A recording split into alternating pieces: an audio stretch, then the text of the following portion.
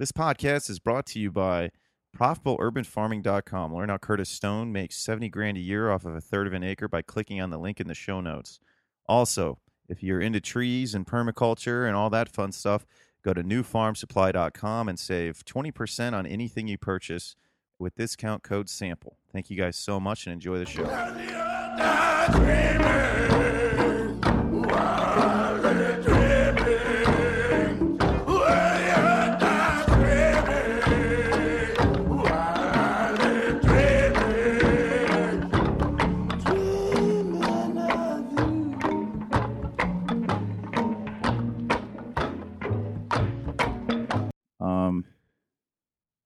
Ladies and gentlemen, welcome to another episode of the Sample Hour, another special live at PV3 birthday podcast. Today's the birthday, Chris. That's right. You told me happy birthday. Yeah, we got the birthday podcast going on. But how does it feel to be 25? Oh, it felt great 6 years ago. Fortunately, the hangovers aren't quite the same when you're 25 versus. I'm fine. I don't get hungover. Just teasing. So, anyways, this gentleman here, he is a microgreen expert, and I always in your head, it's Pedal Flow Farms. It's the Food Peddlers. The Food Peddlers, yes. Yeah. So it's an all bike microgreens farmer from Vancouver, British Columbia. Mr. Chris Thoreau, how are you doing today, sir? I'm good. Yeah, we're in day 2 or 3 of the conference. There's lots of good speakers. I'm totally amped, and I'm loving it. Yeah. So, what do you like for you coming here as a speaker? Because I guess this isn't even anything I told you we were talking about in the elevator up here. But for you coming here as a speaker, like, were you really looking forward to coming here and like do you kind of find this like really exciting and motivational for you to take back to your farm? No, I'm just here for the money. Actually. No, so it is. I was actually during I caught the last of one of the marketing talks earlier today, and I texted 2 messages back for ideas, that I got right away. So, I'm definitely here in a mentorship role, but I'm definitely trying to learn from other folks as well. So picking up stuff along the way, and that's all stuff I'm going to take back and integrate into what we're doing for sure. Yeah, no, it's been like, have you struggled with when you're not? Even we were talking yesterday when you were first talking, it was like, man, JM's going on right now. It's like you really wanted to be there, and I really wanted to be there, but I was like, man, I gotta for what you guys do, it applies more for me because I'm not going to do it on as large of a scale. But I think anybody, microgreens are they're still kind of a niche market, and not a lot of people know what they are. But before you had this enterprise, because you said you guys are shooting to do $200,000 in revenue this year. Yeah. But before that, you didn't get there right away. So I guess like how did you, what on your path kind of got you on the journey of farming? Yeah, so getting onto farming is one thing, and microgreens is another. Yeah. Before I was farming, I was a bartender. I worked in the restaurant industry.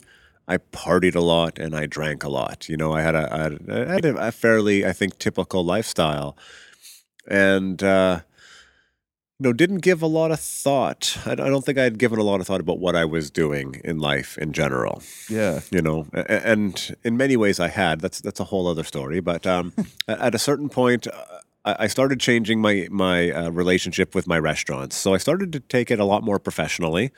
And, I'm a bartender, but I want to be a good bartender. Yeah. And that really did happen. But I'm like, okay, I'm a pretty good bartender, but I'm not particularly satisfied with the bartender lifestyle, the restaurant lifestyle. There was a lot to offer, but I knew there was something missing.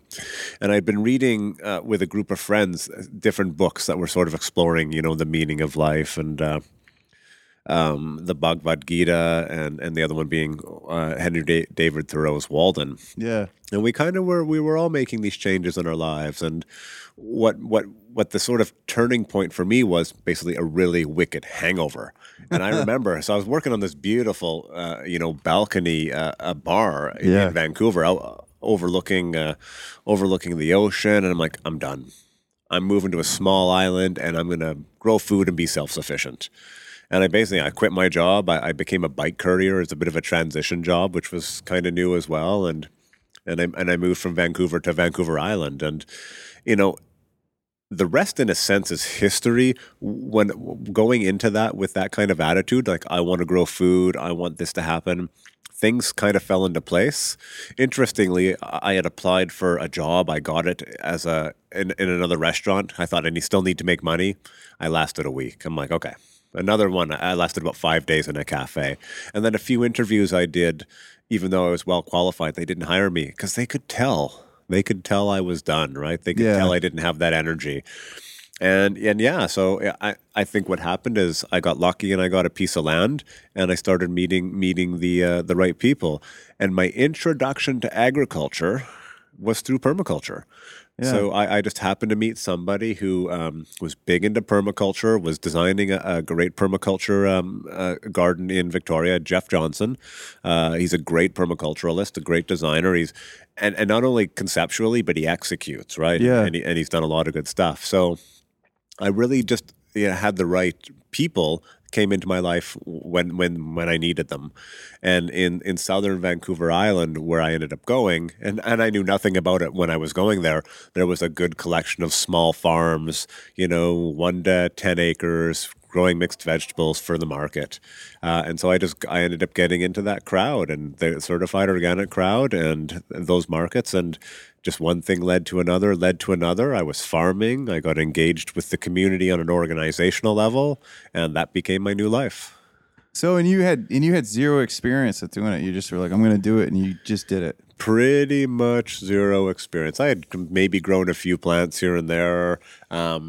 I had done some sprouting in a cupboard at home and played with that a bit and got pretty intrigued with it for sure. Yeah. But yeah, in terms of actual gardening and having any systems and any of that stuff, no, not at all. Not at all. So that's interesting. So, okay, so you have this farm, you're really engaged in the community.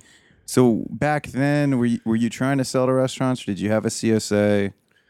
Yeah, so the CSA model was happening then. So this was 2001. So, 15, 16 years ago.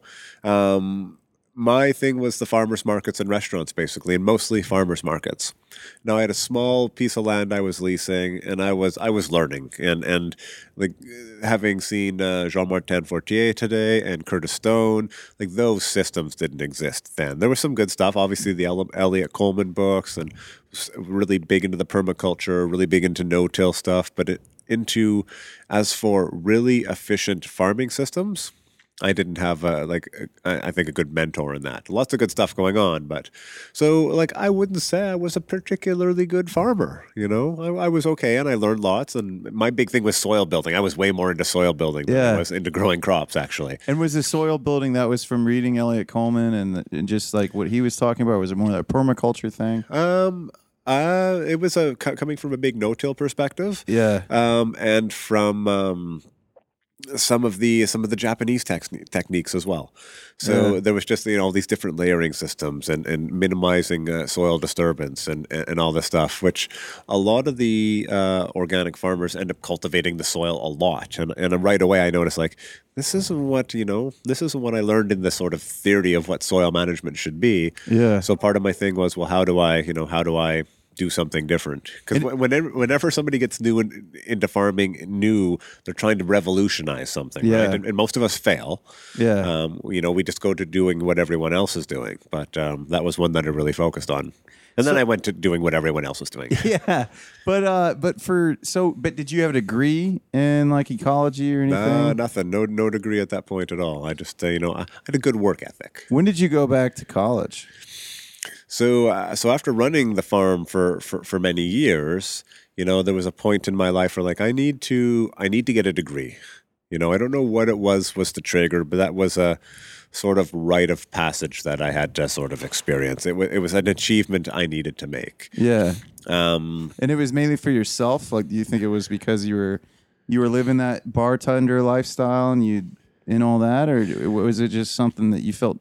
No, at that point, like I said, I've been farming for 6 or 7 years, and I had a pretty good skill set, not only in farming, which was okay, but also in just organizing things and systems. I came up with some good spreadsheets, and just there was a few things I did quite well, and felt quite qualified for a number of job postings I had seen, but the requirement was always, you needed a degree. Yeah. And I'm like, okay, like I need to jump through that hoop. And so you didn't even have a 4-year degree then, or No. Okay. So I did a year of university after high school. I drank it away. Yeah. Did some good drinking. I will say that. And then I left. I grew up in Saskatchewan in Canada. Then I went and lived for 4 years in England. Yeah. And so that's actually where I sort of cultivated my trade as a bartender.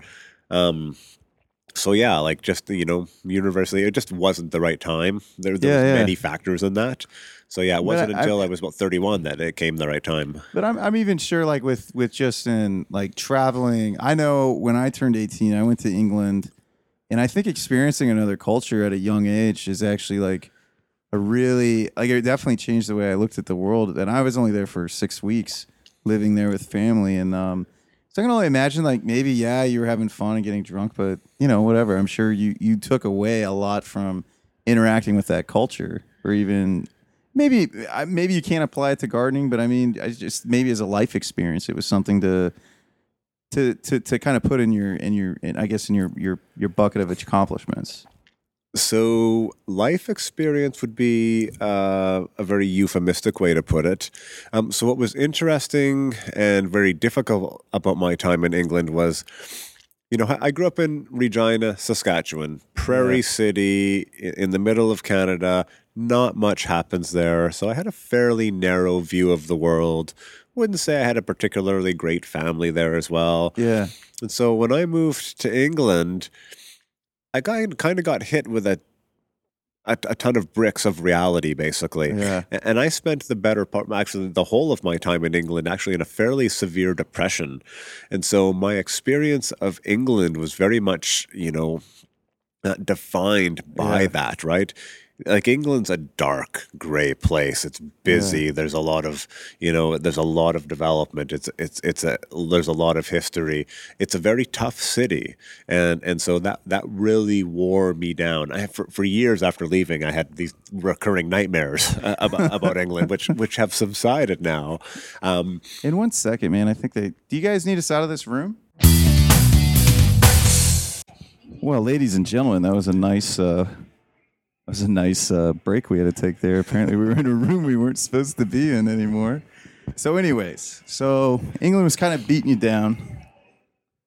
England was beating me down. And so that, like, a big part in the value of the experience was introspection. Like, it was a time to get to know myself well. So that's what I got from that experience, for sure. Okay. And that I still use. Like, that created the sort of, perspective I use all the time now, throughout life. So maybe it was a very difficult way to get there, but it's what needed to happen to bring me a level of self-awareness, I think, to do well in the world. Okay, so you get back from England, you're farming, you decide to shut down shop, and then you go back. No, I get back from England. This is before farming. Oh, yeah. Before farming. Yeah, so you come back, and then you're a bartender in Vancouver then. Yeah. So you're a bartender there. You're like, it's time to go back home. Because Vancouver's not back home. So what led you to go to Vancouver from England? Yeah, I'd been out to Vancouver before. I thought, if I'm going to go back, I'm not going back to Regina. I'll tell you that. So it was finding somewhere else, and Vancouver seemed like it'd be a good place. I brought a Brit back with me as well. A buddy that I'd worked with was like, I want to go to Canada, so let's go. So that's what we did. That sounds cool. And then did you guys keep working together, or? No, we didn't actually. We didn't keep working together because he needed to use my social insurance for his other job. So there was. I probably shouldn't say that on tape. I can edit that out. Yeah, no, it's good. He's long gone.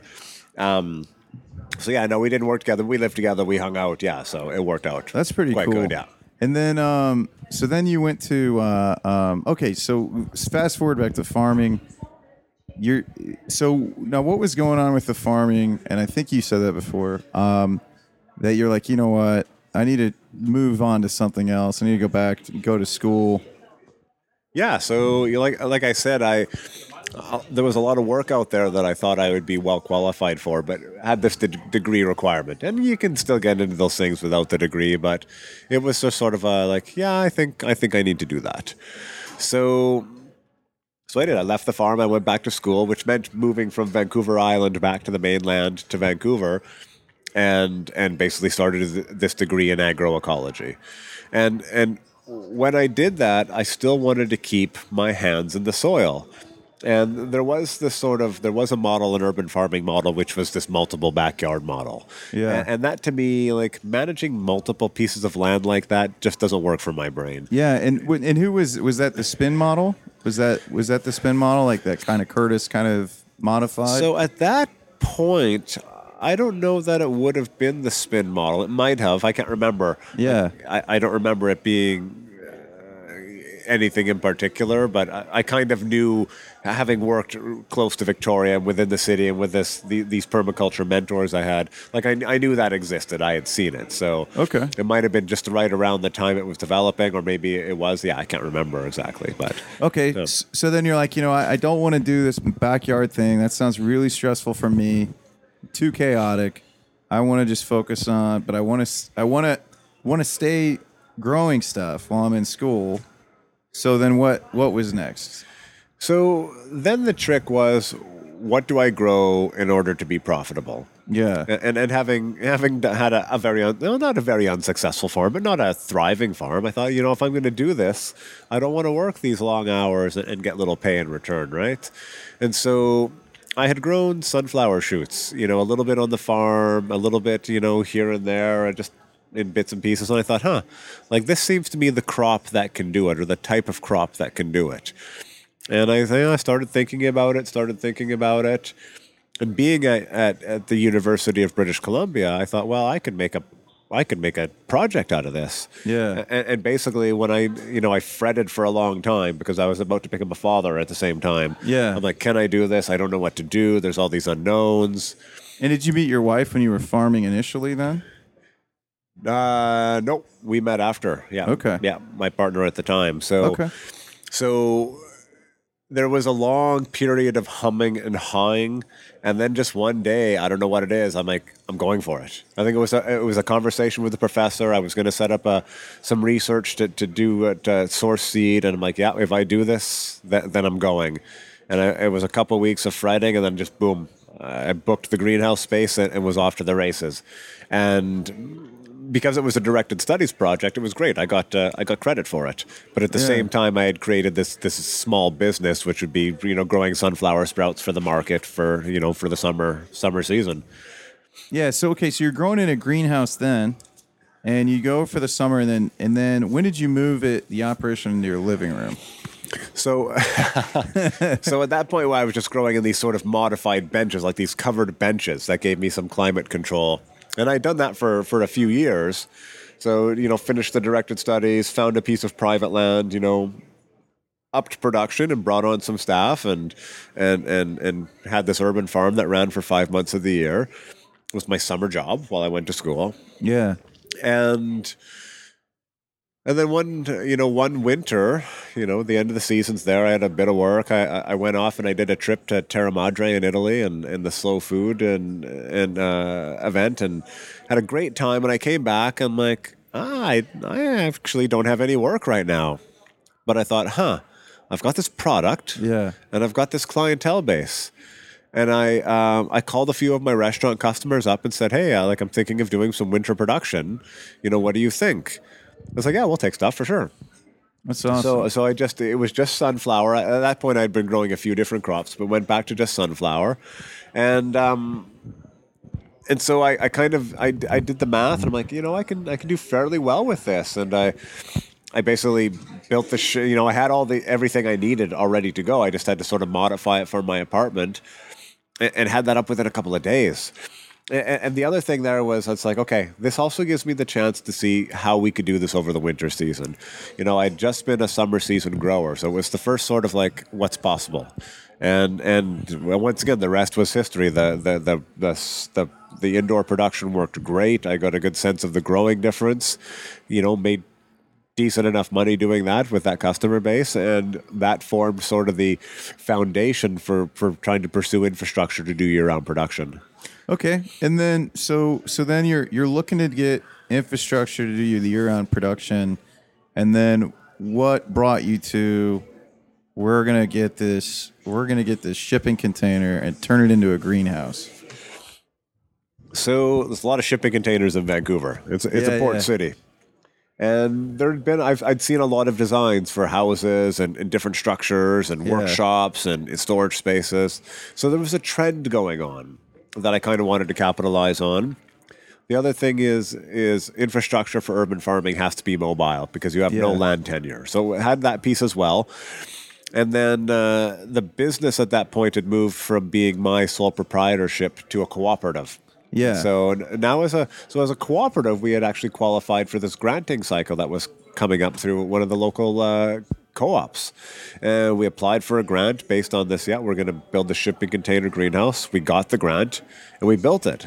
And I knew a greenhouse grower from another project or a builder from another project, and he came in and did most of the work and was awesome. And once again, the rest is history. Yeah. You know, like things just fell into place, like that, having a vision and then taking the steps to achieve that vision, and taking action. And so, do you think like because you are really meticulous, and it feels like you're really meticulous in your planning. Like it's like I want to make sure I do this. Like you're always taking action, but you don't take reckless action, I don't think. So I would call it semi-reckless. Well, it's planned reckless. I think about it. Like I really sort of play things through in my head. Like, what am I going to do? How am I going to do it? You know, what are the risks here? Yeah. You know, the one big thing with this, like, we're going to own the shipping container, right? Like, what if, owning a bunch of benches I can take apart in a couple hours is one thing. Owning a shipping container is another. Yeah. But at a certain point, I think, I just tried to acknowledge that fear and just say, fuck it. Yeah. We'll go for it and find out. And like, so when you buy stuff, do you, because, something we've said off, just from me picking your brain before I got you on the podcast was, one thing when I showed you my setup that I was like trying to work an idea with, you said what's great about those is that you can resell those anywhere. Yeah. Like when you make a purchase, do you think automatically like, can I resell these and get some money back? Worst case scenario? No, not usually. But in that case, because it was sort of a venture, like we're going to do this, and we had looked at customizing shelving, and it would have been expensive, and it would have been awesome, but there would have been nothing we could do with it afterwards. And at this point, the model, I didn't know how well the model would work or not. Yeah. So yeah, and I knew this other shelving would work just fine. And that makes sense. Yeah, and then so now, how did you go about? Because you were doing the microgreens operation on your own. And then, so how did you find your other partners for the co-op? Like, did you already have some people in mind? Did you already have some people that were helping you? Yeah, so they were people who were staff, right? And were interested in doing more. Yeah. So previously, when you were running your business for your summer job, they were staff with you then? Yeah. Okay. Yeah. Okay, perfect. So then you just went back, you called them, and you said, "Hey, I'm thinking about doing this full time. Are you guys interested? I think we could do like a co-op together." And they were like, "Yeah, let's do it." Pretty much. And part of it was like I didn't want to have to be all me doing everything all the time. So I really wanted to have a team that could do that stuff together. No, that makes sense. That makes perfect sense. So you have the infrastructure in place. You get the grant money. You get the production going. You get your customers. So how long does it take for you guys to really start generating revenue? So you're like, okay, we're getting in the clear. Like we're getting to where this is really going to work. Right away. So when we were just doing summer production, it was like $40,000 a year in production over that 5 month period. The season ended. We built the container. It was ready to go for January, basically. And the next year we did 100,000. We extended our season. We had a longer season so we could hold our clientele base longer. And yeah, right away, just about tripled revenue in 1 year. That's pretty awesome. Now for gaining revenue, now are you guys always looking to scale up based on demand? Like how many new customers we have? Because I know you, like we said before, your new goal right now is 200, but you said in your shipping container greenhouse, you guys could be at full capacity and probably be doing 250,000 in revenue. So that's the eventual goal, and we're just going year by year trying to get our systems down and trying to slowly progress this? Now, systems are down. The big challenge is finding the market. Yeah. Putting the time into it, and then holding that market. So microgreens are a very niche crop, and they don't appeal to everybody. I think one thing we've done in Vancouver is made more of a market for it because people are more familiar with them and with good quality microgreens. So part of it is finding the market, and part of it is actually taking the time to go and find that market for sure. Yeah, and that was something. So for getting new customers, it was funny. You said sometimes the best thing is when a chef leaves because it'll get you extra customers. But now something else to kind of talk about, because I think like what the biggest theme for everybody here at the conference is quality of life. And so like it's a co-op. So how do you guys structure as a co-op so everybody's getting a good quality of life? Like you're here right now in San Diego, enjoying life. Everybody else is back working. Somebody else is going to go on vacation back in a month back to wherever he's from in Europe. So how do you guys structure this and how do you guys not want to kill each other and stuff like that? Yeah, so in general, like it's not a super stressful job. There's not a high demand for everybody to be working 50-hour weeks by any means. We're very efficient. So, our number one tool is actually just constant communication. So someone will say, hey, like I want to go away at this point, and we're at whatever, and we double check the schedule and say, okay, no one else has a conflict, then you're good to go. And booking 2 to 3 days off, a week or two even, is usually fine. Like this I've had in the calendar for probably 6 months. So people know, they expect that. We adjust our staffing for it, and then we're good to go. Everybody wants that flexibility in their schedule, so everybody's always happy to accommodate everyone else. That makes sense. And then for another question, because it is a workers' co-op, now how does it work if, let's say you guys are generating more money and you're like, you know what, we can afford to hire an employee that might not be a part of the co-op. How do you guys manage that? Like how do you guys determine that, if that's liable or not? Yeah, so we've already got an employee. We've had lots of employees. The question is, do we need someone to do more hours, right? And often we do, because we want to be buffered. We don't want to be the ones having to do all the work all the time. And after a while, there's certain grunt work that we don't want to do. So, yeah, we're always looking at that. What are the available hours? Do we have enough staff power to fill them, or do we need to bring someone else in? Yeah. So, yeah. And it varies per season. It varies depending what farmers markets there are. It varies on a bunch of factors. So, yeah, it's a conversation. And sometimes it's one of us saying, I want more hours.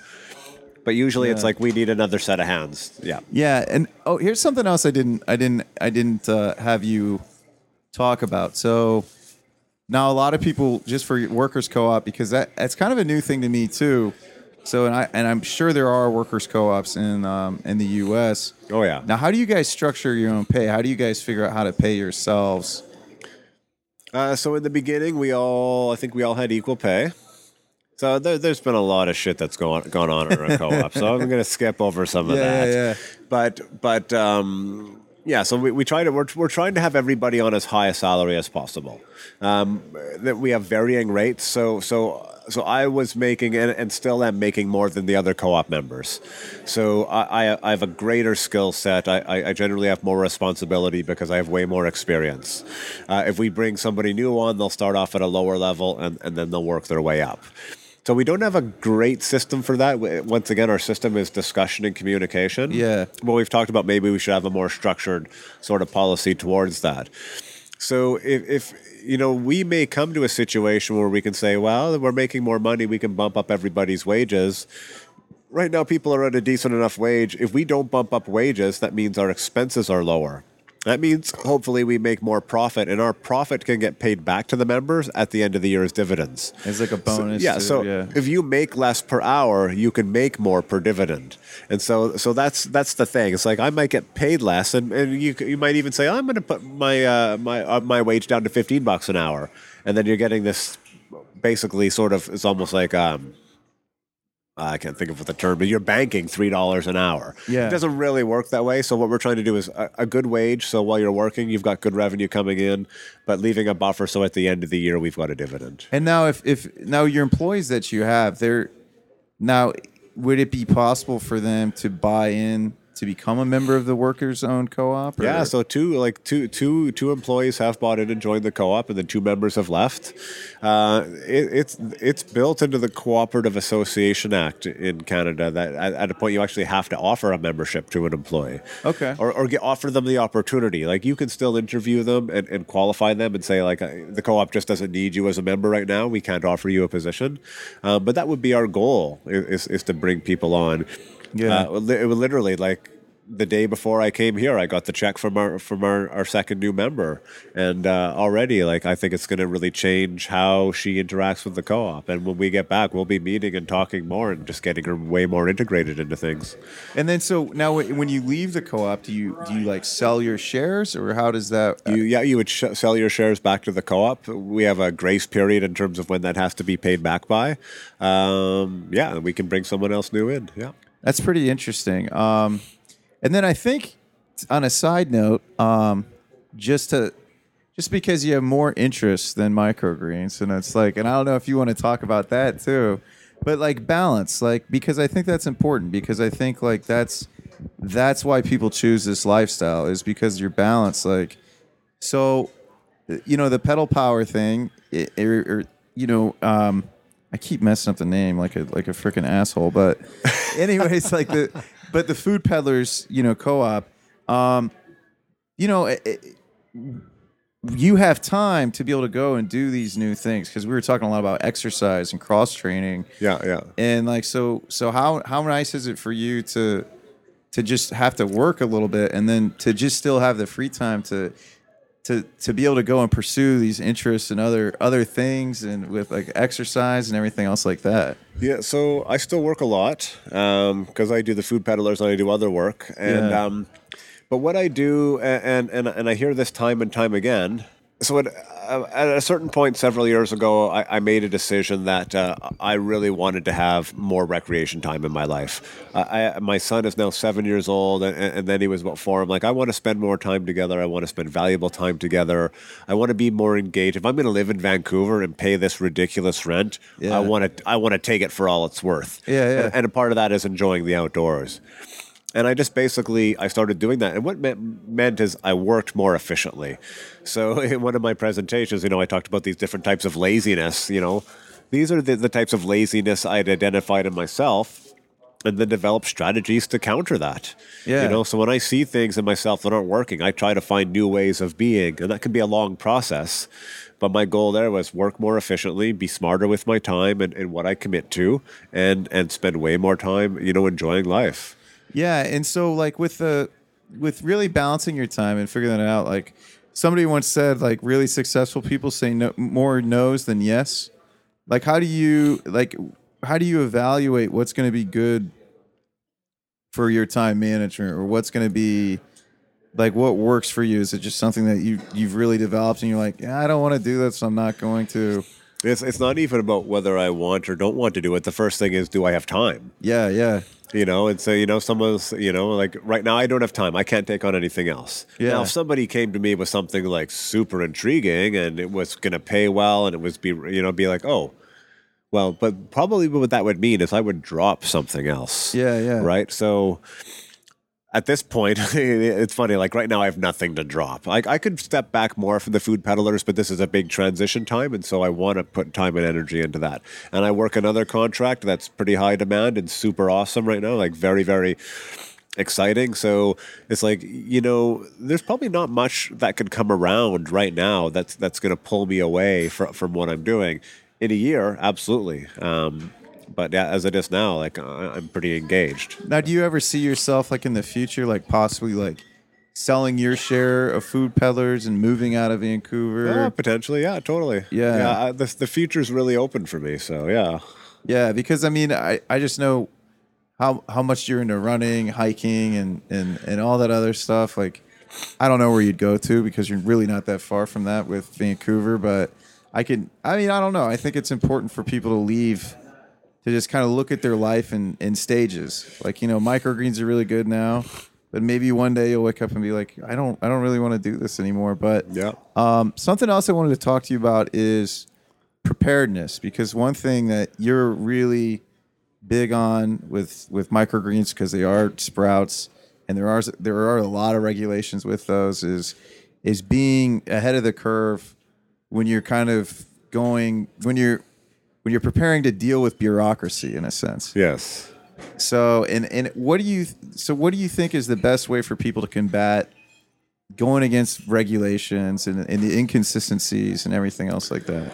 Yeah. So number one is you need to know the regulation, and in a lot of conversations, people will say the regulation is restrictive, and where the restriction often comes from is that person's lack of understanding of the regulation. So what I like to do is find, know the regulation well, and then you start hacking it, right? I go through each thing. What do I need to do here? What do I need to do here? What do I need to do here? And then the second question is like, can I do that? Does my model allow me to do that? Yeah. And, you often have to read a regulation multiple times and think about it a lot. And then you're kind of like, okay, well, this is how I'm going to do that. Now, when whoever wrote this regulation did it, they didn't have this in mind, but I'm interpreting this regulation just like you would interpret a law. Yeah. And this is what I'm going to do in order to meet this standard. So I really push that. I've definitely been the, screw the regulations. I'm going to try and get out of that. That's not a successful business strategy.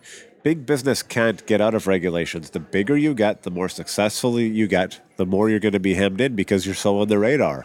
Yeah. If I'm growing 10 trays of microgreens a week and trading them with my friends and taking them to one single market in a dark alley somewhere, yeah, screw the regulations. But when I want to be, the name that people think of when you say microgreens in Vancouver, I can't really do that. Yeah. So the system, when I think about that, the system in the beginning was designed for success. So we just addressed that stuff, like the sanitation issues and the documentation issues right from the beginning. And we made lots of mistakes and still had lots of gaps. Yeah. But when it came to being accountable... Bless you. Excuse me. Yeah. When it came to being accountable, we could step up and say, well, we've done a lot of this stuff. And, we've had a few inspections and generally they go fairly well. And there's gaps and then we fill those gaps. And something else too that was interesting, because we were talking about, most people are growing microgreens in their basement. And we've talked about, having people come in your house to check it out. If you do scale up, eventually you're going to have people visit you if you don't want to get a shipping container or something like that. And something I really liked what you said is then do everything you can to fit it, because when they first came to your greenhouse, they had no idea how to even put it in their book. So and we, one of our new marketing strategies is, we used to contact restaurants, take them samples. Now we contact restaurants and invite them to our structure. And so when they see our operation, that really draws them in. On top of that, we give them a great product. It goes well. So yeah. And how successful has that been, getting them to get away from their restaurant? It's tough. But chefs in Vancouver like to know what's going on in the farms. They like to engage. So yeah, like for them, and sometimes let's get out and see something new, right? We're not asking them to drive 45 minutes out of town to a farm. We're asking them to just stop at something that might be on their way to work anyways. Absolutely. And something else I was going to ask, because you said you're always going to have to be prepared to be mobile. Have you guys had to move your greenhouse yet? We haven't yet. It's coming one of these days. Hopefully it's not for a couple more years, but it's always a risk, yeah. And so, how did you figure out how to get that space to rent a space to put your greenhouse? We, I drove around on my bike just looking for space, and I saw this space one day. I'm like, I'm just going to go and ask, and lo and behold, the guy kind of looked at me puzzled. It's like, you want to do what? And it seemed like this was the kind of guy who wouldn't really understand what we're doing. But the place where we're renting land is a factory that produces mayonnaise and salad dressing for some of the bigger suppliers. And the guy had been in food processing his whole life. The guy lived in the food world, and he couldn't directly relate to what we were doing in terms of urban farming, but he could empathize. He's like, yeah, sure, why not? Like, 10-minute conversation, and like by the end of the conversation, he's like, I'll have a key cut for you for the gate. And it was just, we've been there for 7 years now, and we've got a good relationship. Yeah. No, that's good, man. I hope you guys can keep that going. But well, I tell you what, man, I feel like we covered a lot. I was hoping to get as much out of you as I can. Anything else you want? Oh, this is something we can do. So if people want to get involved and they can't travel to see your farm, what's a good way for people to learn from you to take advantage of all your skills that you've acquired over the years and your knowledge? And let's say they want to start large production microgreens. What's a great way for them to learn from you? Yeah, so we basically, I've got an online workshop series that people can buy. It's only $50 US. The feedback I get on it is people like, it clears everything up for them, right? It's good information. For people who are more advanced growers, I do phone consults all the time. And so when people they're scaling up and they need to sort of tie up loose ends, we do a phone consult, and that kind of just gives them a sense to ask those questions and sort of check in. And I tell people, like, you'll save that $75 or $150, depending how long we meet, by the end of the phone call. So there's not a big amount of risk in it. So yeah, and we're on the internet, foodpeddlers.ca. We do social media stuff, and that's where they can get the course too, at foodpeddlers.ca. Urbanmicro.ca actually, which is my own website. But the Food Peddler stuff, just seeing some of our pictures and postings will give you a sense of how the operation works. So yeah, that's a good way. Well, that's awesome. Well, hey man, thanks for your time, man. I've had fun talking to you this whole time. Hope you had fun on the podcast. It's been good, yeah, and we've still got 2 more days to go here, so I'm super stoked. Yeah, it's so crazy, right? Yeah. Well, anyways, man, thanks again, and everybody, I hope you guys enjoyed this show. Hell doesn't want you, and heaven is full. Bring me some water, put it in the skull. I walk between the raindrops, I weed in Bughouse Square, and the army ants, they leave nothing but the bones. And you're not screaming, I'm dreaming. Well, you're not screaming, I'm dreaming. Well, you're not screaming,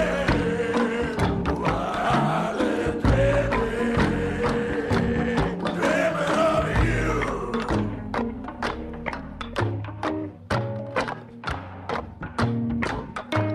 There was thunder, there was lightning, and then the stars went out, and the moon fell from the sky. It rained mackerel, it rained trout, and a great day of wrath has come. And here's mud in your big red eye, and the poker's in the fire.